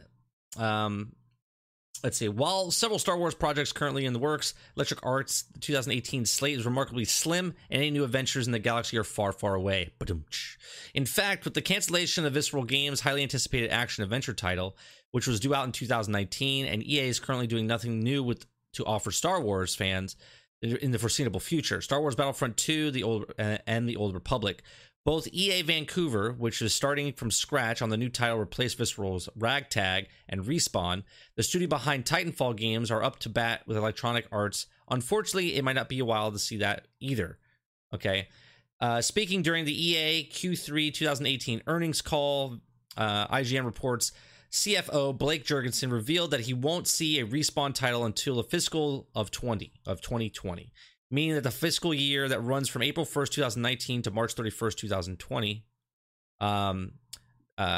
Jorgensen also said that while EA's 2020 slate is confirmed, Respawn games will probably arrive before the third Battlefront game, which hasn't been nailed down in terms of timing. EA recently revealed that Battlefront 2 did not meet the publisher's sales expectations and the microtransaction debacle last year, so it's a little surprising to hear that the publisher is already considering another sequel. Obviously, they're going to make another sequel. I mean, yeah, but see, the loss in translation with that story is this: EA says that they didn't hit their sales records or the sales expectations. Right? They expected to sell 9 million. They only sold like 8 million. So my only words on that is boo hoo. Okay, you're only a million off. Okay, so first of all, that's a complete and utter fabrication. We know exactly what they were looking for, and it was nowhere near 9 million. Okay, it had at least double the original game. The original game only sold 13 million. Right, so they had to be looking at least 25 million. So they had nowhere near their expectations, and that's why they're getting ready to turn the microtransactions back on. It should be on within the next month or so. Well, I think the reason they Battlefront 1 in 2015 sold 13 million copies, and they said that was the goal for them to sell 13,000 copies by March. And I believe they did it. 13 million, thank you. 13 million by March. I think they said, well, we can make the exact same. If we can make the exact same 13 million, because you're going for the same people, right? Let's be honest. Star Wars fans, they have their crew. Right. Well, same number, but with microtransactions. Right. Same number, but with microtransactions on top, and that will hopefully double what they're looking for, right? So, but it backfired in their face. But yeah, so the story says that they're probably not going to see anything until 2020, and I concur, because that's what I said last week, right? I said the only reason I would think... Well, listen, that happens regardless, right? Because this year's a Battlefield year. Battlefield 1, Star Wars year. Right. Battlefront. But we don't know yet now, because it might throw it all off. Right. But even if they throw it off, I mean, Anthem's going in that spot now, right? Because if they push Anthem back even farther, now you're pushing Anthem back, to 2020. That's not going to happen. Not going to happen. They rather release it and fix it while it's out. Before then, EA loses the Star Wars license before then. Right. Well, okay, so let's say EA loses their license. Who gets to pick up that license? What company out there gets to pick up that license to make Star Wars games? That can do a single player Star Wars game, a single player Star Wars game? Yeah, I mean, what, CD Projekt Red? Red's a good choice. It has to be away from EA though. It has to be no developers under EA. It has to be a developer. Yeah, CD Projekt Red's an independent company. That's not around EA and has the ability to do it. Now, CD Projekt Red, considering what they did in Witcher, I think they could do a Star Wars game. Does Microsoft buy it and then make it with one of their in-house companies? You know what? I don't know all the who owns who anymore. Like, I used to keep track of what developers are owned by which publishers that are work directly under, but I don't know the ownership circle. I don't know who would be allowed to take it and still not be under EA. Because if they remove the license from EA, which they don't deserve, by the way, if they remove the license, if Disney says it's enough, you've blemished us enough, we're giving it to somebody else. Now, they have 10 years. They said they got a 10-year license, which means they're already 5 years into it. So they have to either go another 5 years and release another fucking game, a crappy game at that, or they give up the license. Well, okay. What about if Microsoft buys EA? And now EA is owned by Microsoft. Do you think Disney lets EA, Microsoft / keep that license? Well, if that happens, if Microsoft ends up purchasing EA, and we get rid of Jorgensen and Wilson, and anybody else has the ideas for that, and they're not there anymore, then DICE probably ends up making it. Things to think about. DICE already has it down. They just be getting fucked over by EA. All right. So this next story that I'm talking about is about game sales and mobile domination digital video game sales in 2017. Okay, so of the $100.5 billion that players spent on digital games last year, 59% of the revenue was generated through mobile. According to video game researchers SuperData Year in Review report, gamers spent $59.2 billion in total on mobile last year.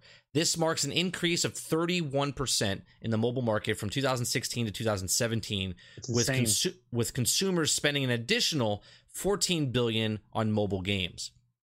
PC games was second biggest market, generating revenue of $33 billion, and console gaming was the smallest market with $8.3 billion. Now, $8.3 billion is not a thing to shake at. I mean, that's $8.3 billion. $8.3 billion, and they haven't had a full year and a half of microtransactions yet. Right. That's just 1 year. Right.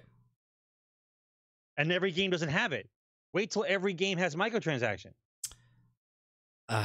Okay. However, the Asian market generates the vast majority of the total revenue, up to 10 billion in 2016. Digital game sales surpassed the 36 billion in region last year, and in comparison, mobile gaming's made 9.1 billion in North America and 5.9 billion in Europe. Okay, so $10 billion, $36 billion spent in the Asian market alone. That's absolutely crazy. Much of the 36 billion comes from China, where the mobile market is particularly large and willing to spend. This is due to the country's 15-year ban on video game consoles, which were deemed as means of spreading political sensitive content. Chinese government eventually lifted the ban in 2015. However, the market has held strong. That's crazy, though. Mobile gaming at $59.2 billion. I guarantee you they're ahead of movies. I guarantee it. Oh, yeah. Yeah. No one's going to the movies no more. 59.2 billion. That's a lot of money on a mobile device. It's a lot of money, bro. It's a lot of microtransactions. A lot of $1 here, $2 here, $5 here. That's crazy. What do you guys think about that? 59.2 billion. How much of that money, you guys in chat, have you spent on microtransactions or games that are out there? Like what's some of those games that you play like out there? You were saying tell that story again. Was that the numbers you just gave? The numbers you gave, was that total sales for gaming or microtransactions? That's only? Just consumers spending in addition. That's just $59.2 billion total in mobile sales last year on games, whatever it is. Doesn't matter if it's doesn't matter if it's microtransaction or not. No, I know that, but the percentage of microtransactions inside the game was targeted around 35%. So 35% of that money is microtransactions. That's a lot. And they predict it to be over 45% in another year, which means that more people are spending money in game than they are actually buying the game. Yeah, that's crazy. You were telling me before the show started that you know a guy that knows a guy. There's a mobile game called Final Fantasy. Uh-huh. It's like Age of Empires. It's like that kind of game, right? Or Age of Fire, the one with the model does the commercial for it. You know who I'm talking about. Yeah. Okay. And so the guy spends probably about $1,000 to $1,600 a week. I'm sorry. Say again. A week, $1,000 to about $1,600 a week. You guys can't see my face right now, but that I just don't get it. My brain doesn't comprehend. Yeah, but different tax bracket, bro. Right? Maybe I get it. To him is like $100. But still. But to me, you could buy so many things with that much money, and on a mobile game, there's nothing to it. It's like placing a building down or putting extra energy in a building so it builds faster. My brain is hemorrhaging right now. Like, I just can't imagine that. I just can't imagine that someone spending that much money a week on placing a building down or putting extra energy in a building or grabbing a farm. Well, that's what you get from years of growing up not knowing how to budget money. Wow. Or it doesn't matter. You just make money to spend it. Like, I guess so. That's a lot of money, dude. A lot of money. That's a shit ton of money. Listen, even if it's half that, let's say it's on a good day, $600 a week on just fucking. That's like a mortgage payment for some people, right? On a mobile game. It's crazy. Sarge, this game that I'm going to talk about next is right up your alley. Oh, right? God, another one of these right up my alley games, huh? Right up the alley, man. Right up the alley. Let's see. I'll put the topic that we're talking about in chat. Might want to click that link, Sarge. That is the World War game, the World War II game. It's called Battalion 1944. It's a classic World War II shooter. It was on Kickstarter, I believe, and they wanted to raise. Base development began Project Kickstarter campaign exceeded the modest £100,000 asked in March of 2016, bringing in more than £300,000 since then. The studio partnered with Square Enix, which also assisted in development and Turning Test Bulkhead Adventure puzzle game launched in August 2016. This game looks absolutely gorgeous. I could switch. Where is it? Just News. There it is. This game looks absolutely gorgeous. You can see it. You can see it there. Here we go. That's a good picture of it. Obviously, this is on computer. The depth of field, the realism of the engine. It looks phenomenal. What engine are they using? I'm assuming they're using the Unreal Engine because it's free to use, and they only get a percentage. They get 5% of all sales of the game. It just looks really good. Are we back around? Yeah, okay. I don't know. So what they're saying about this game, it sold 250,000 copies total on Steam. Battalion 1944 looks to pace to beat the number in its first week. Battlefield has made such a splash on Twitch. It's currently only the 40th most watched game, just behind Escape from Tarkov. And so it's on Twitch. You can check it out. I didn't even know that, so I might check it out. They say it's a mix between like Call of Duty and Medal of Honor. I just wish they would go back to some of the basics of like the Battlefield games, like where it was you have to take a point and then you have to destroy a certain amount of things on the town in order to take the town over, like that kind of battle. You know what I mean? Right. You know, like you start in a server with like 100 people. Everybody has like more tactical, like a more tactical thing. They tell you like, okay, guys, we're gonna take over this town. So we gotta kill this pillbox. We gotta kill this building. We kill this. And if we do all that before we run out of tickets, then the town turns to ours. You would like another game then. There's another game. I forget what the name of it is. I think I sent you links of it a couple weeks ago, where it's much more realistic. The tanks are more realistic. Squad? You're talking about Squad? It's like Squad, but it's in the World War II genre. It's like a Squad type game. I believe they're using the same engine as Squad, and then they've converted it into the World War II. It looks absolutely beautiful. All right. How much time do we have left? We got about 15 minutes. Okay, so the next story I want to talk about is Disney is working on a few Star Wars series exclusive standalone streaming services. Now, there's a couple of different stories about Disney. We're talking about they just signed, or they're bringing on the guys who wrote Game of Thrones. The two guys that wrote Game of Thrones, or I'm sorry, one guy wrote the book of Game of Thrones, Martin, okay? But the two people that adapted it for Game of Thrones for HBO are now going to be in charge of the Star Wars that comes directly to the standalone streaming service, which was talked about. Have you ever watched Game of Thrones, Sarge? First 3 seasons. Okay, so you're 3 seasons back. 2 seasons, 4 or 5 seasons back. They're on like 8 or 7 or 8 now, aren't they? 7, I think. I think they're going to 7. So they're bringing the writing staff over from Game of Thrones, and they're going to be making the Star Wars. I don't know what I think about this, because I don't know.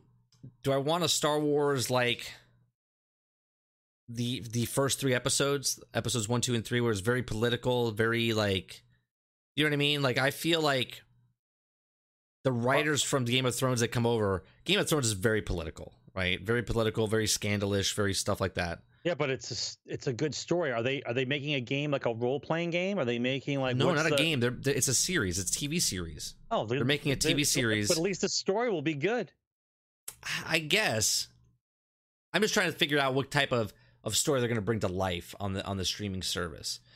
The Star Wars universe is a complex system of different factions, government control. That's all it's about. It's perfect for guys from Game of Thrones to actually write for a Star Wars show like that.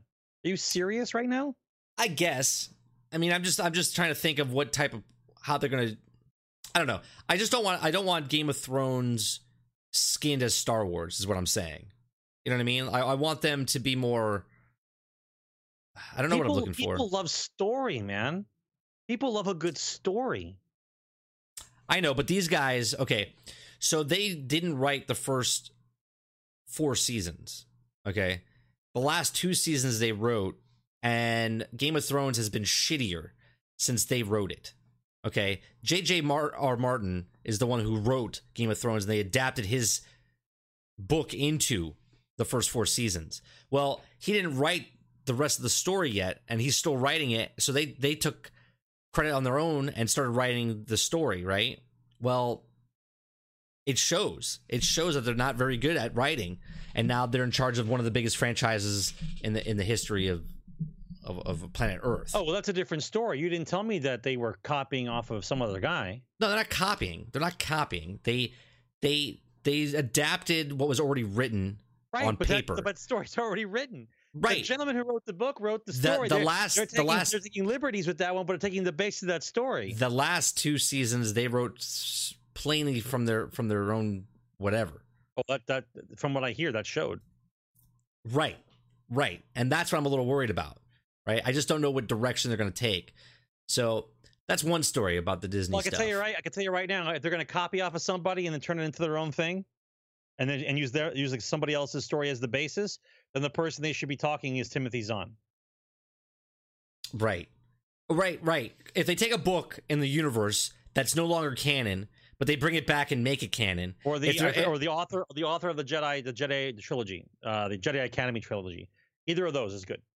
Right. So if they because those books are not canon anymore, but if they bring them back and basically adapt a book and make it canon again, is that really like them creating anything? No, they're just adapting what someone else already wrote. Timothy Zahn definitely has a shot. Okay. I don't know. I don't know how I feel about that. Anyway, Disney's standalone streaming service won't compete with Netflix in sales or in scale. Sorry.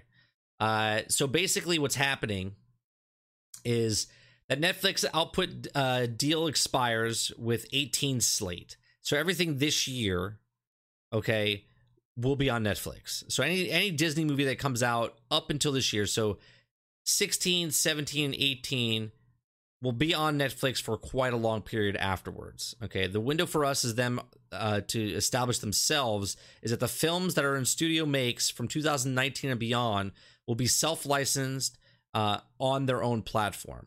So this will include all Marvel, all Pixar, all Disney, and Lucasfilms.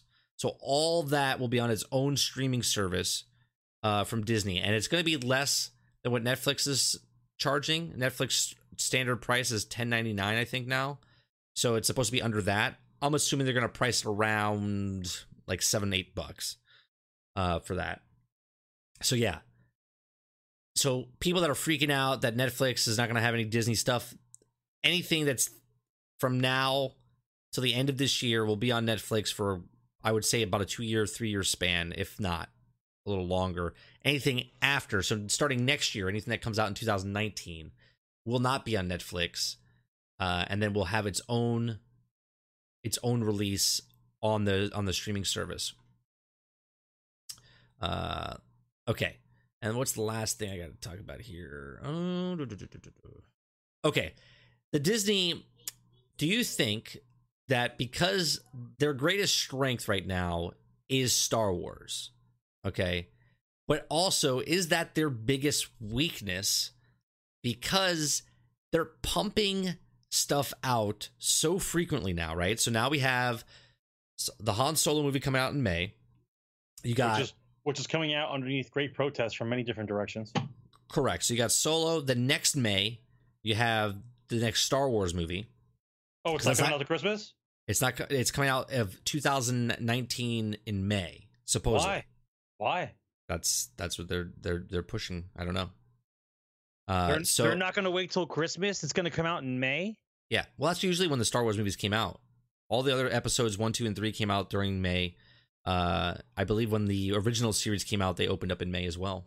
So what's coming out in the summer? Do they think they can compete against that? Well, if it's a Star Wars movie, I don't think they're competing against anything.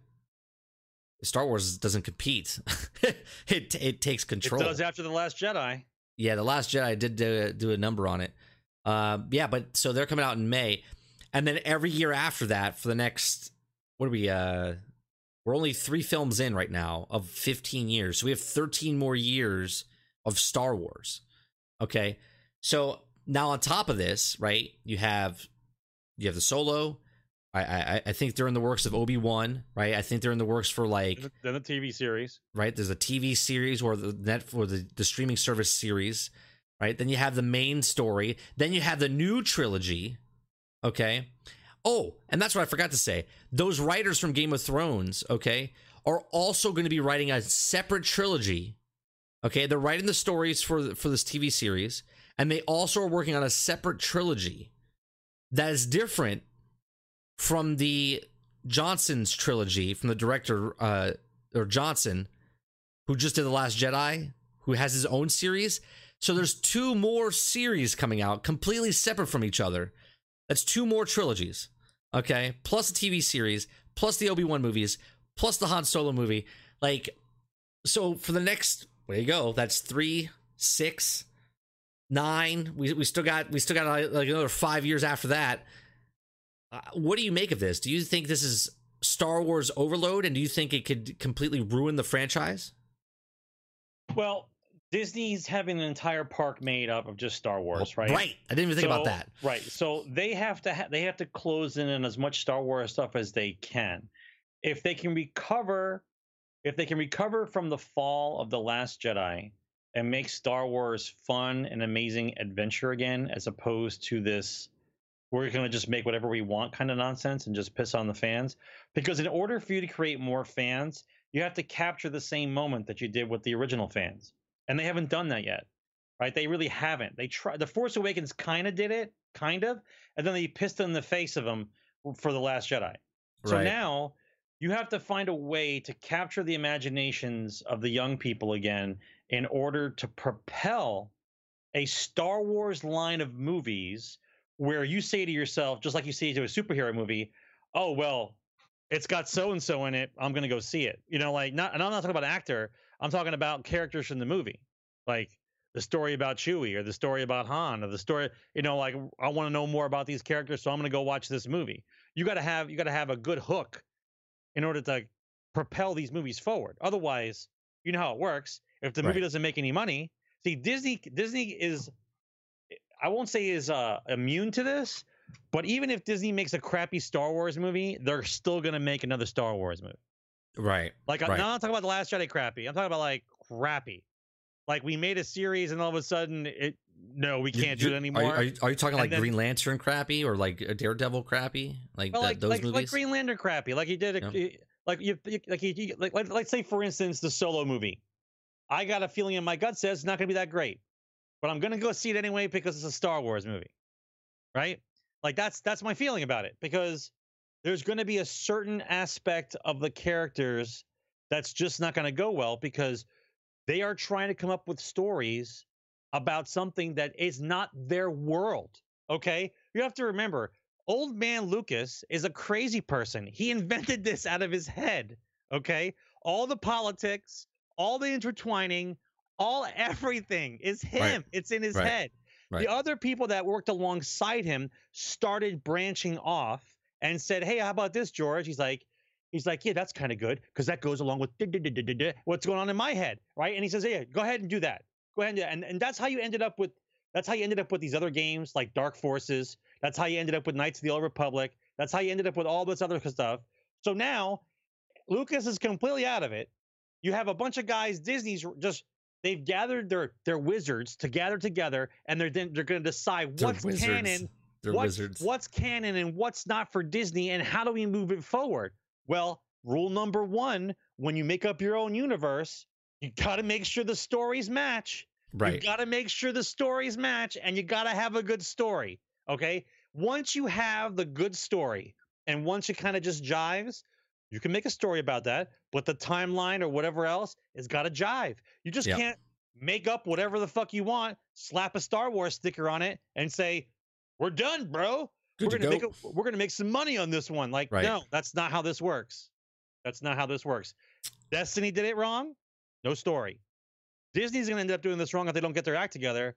No story, because they're lacking the congruity of the story mechanics of what these characters are. Why do we care about them? You know, you have to. There's a fucking list of how to make a movie, and they've pissed it away. They haven't even followed anything on the list. Yeah, the last one really turned me off to what they could do. I don't know. I think we are going to have Star Wars overload, and I think there might be some, what do they call it, fatigue. There might be some Star Wars fatigue. I believe Star Wars fatigue will happen like right around 2020 if they don't get the movies right. If they don't get, I think this last movie, not even Solo, the last part of this trilogy, if it's not a home run, and I'm talking like home run, like Force Awakens was a home run, right? Well, everyone Force Awakens is only a home run because you were starving for so long and somebody threw you a cracker. Well, that's fine, but it had a lot of points from what the original trilogy had, right? From New Hope. Yeah. Literally. Right. So if they take the last movie, okay, the last one that's coming out, and they hit a home run with it, going forward, I'll be okay.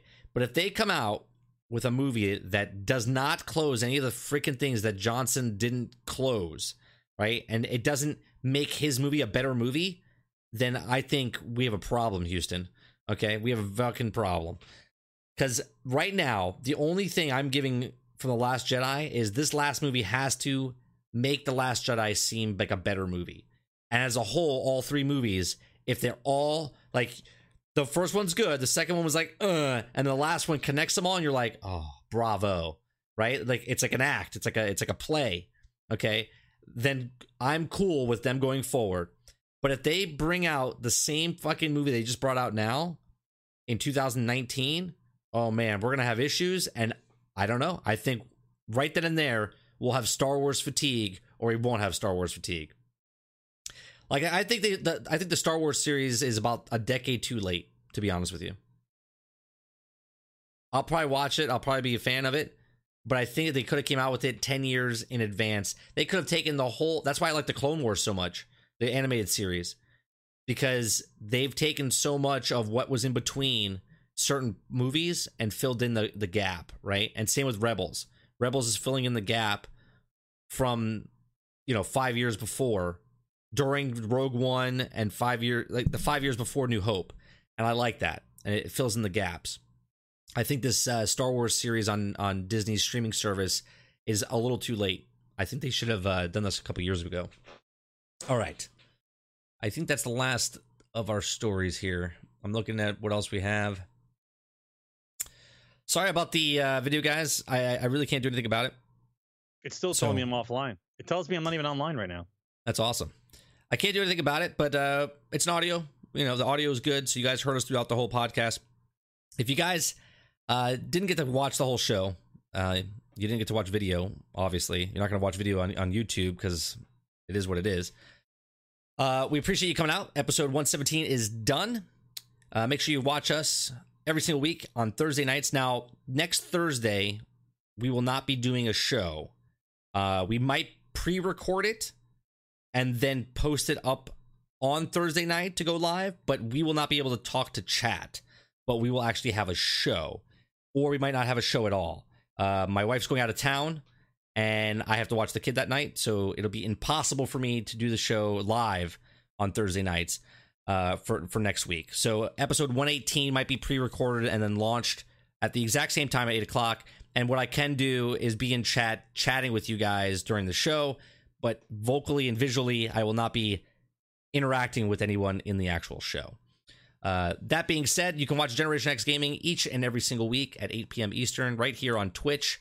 You can follow Sarge at Sarge McCluskey at Sarge McCluskey on Twitter. You can follow me at 30 and Still Gaming on Twitter, and Generation X Gaming at Gen_X_Gaming. If you find a news story that you would like to, or for us to talk about on the show, make sure you DM Gen_X_Gaming. Anyone can DM them. Our podcast channel. Make sure you guys do that, please. It helps us out to get the stories. Other than that, we'll see you guys on the next one. We are streaming tonight if my stream doesn't take a shit. I don't know what we're playing tonight, Sarge. What are we playing? Are we playing Battlefield 1? We're going to try Battlefield 1? Well, listen, if we can't get at least 3 or 4 of us together in a squad, then I might as well just go play something else, because I want squad. Okay, I don't think we're going to get other people. It's usually just me and you, because nobody else wants to play. So Santos is not hasn't been playing it, I don't think, recently either. Well, he's back in classes. He's got schedules now. Yeah, so he hasn't been playing it much. So all right, well then I guess I'll play Monster Hunter. All right, that's what we're doing, guys. I'll see you guys shortly. Thanks very much. I'm gonna end the stream and then restart the stream in about 10 minutes. Appreciate you. Take care, guys. Thanks for hanging out.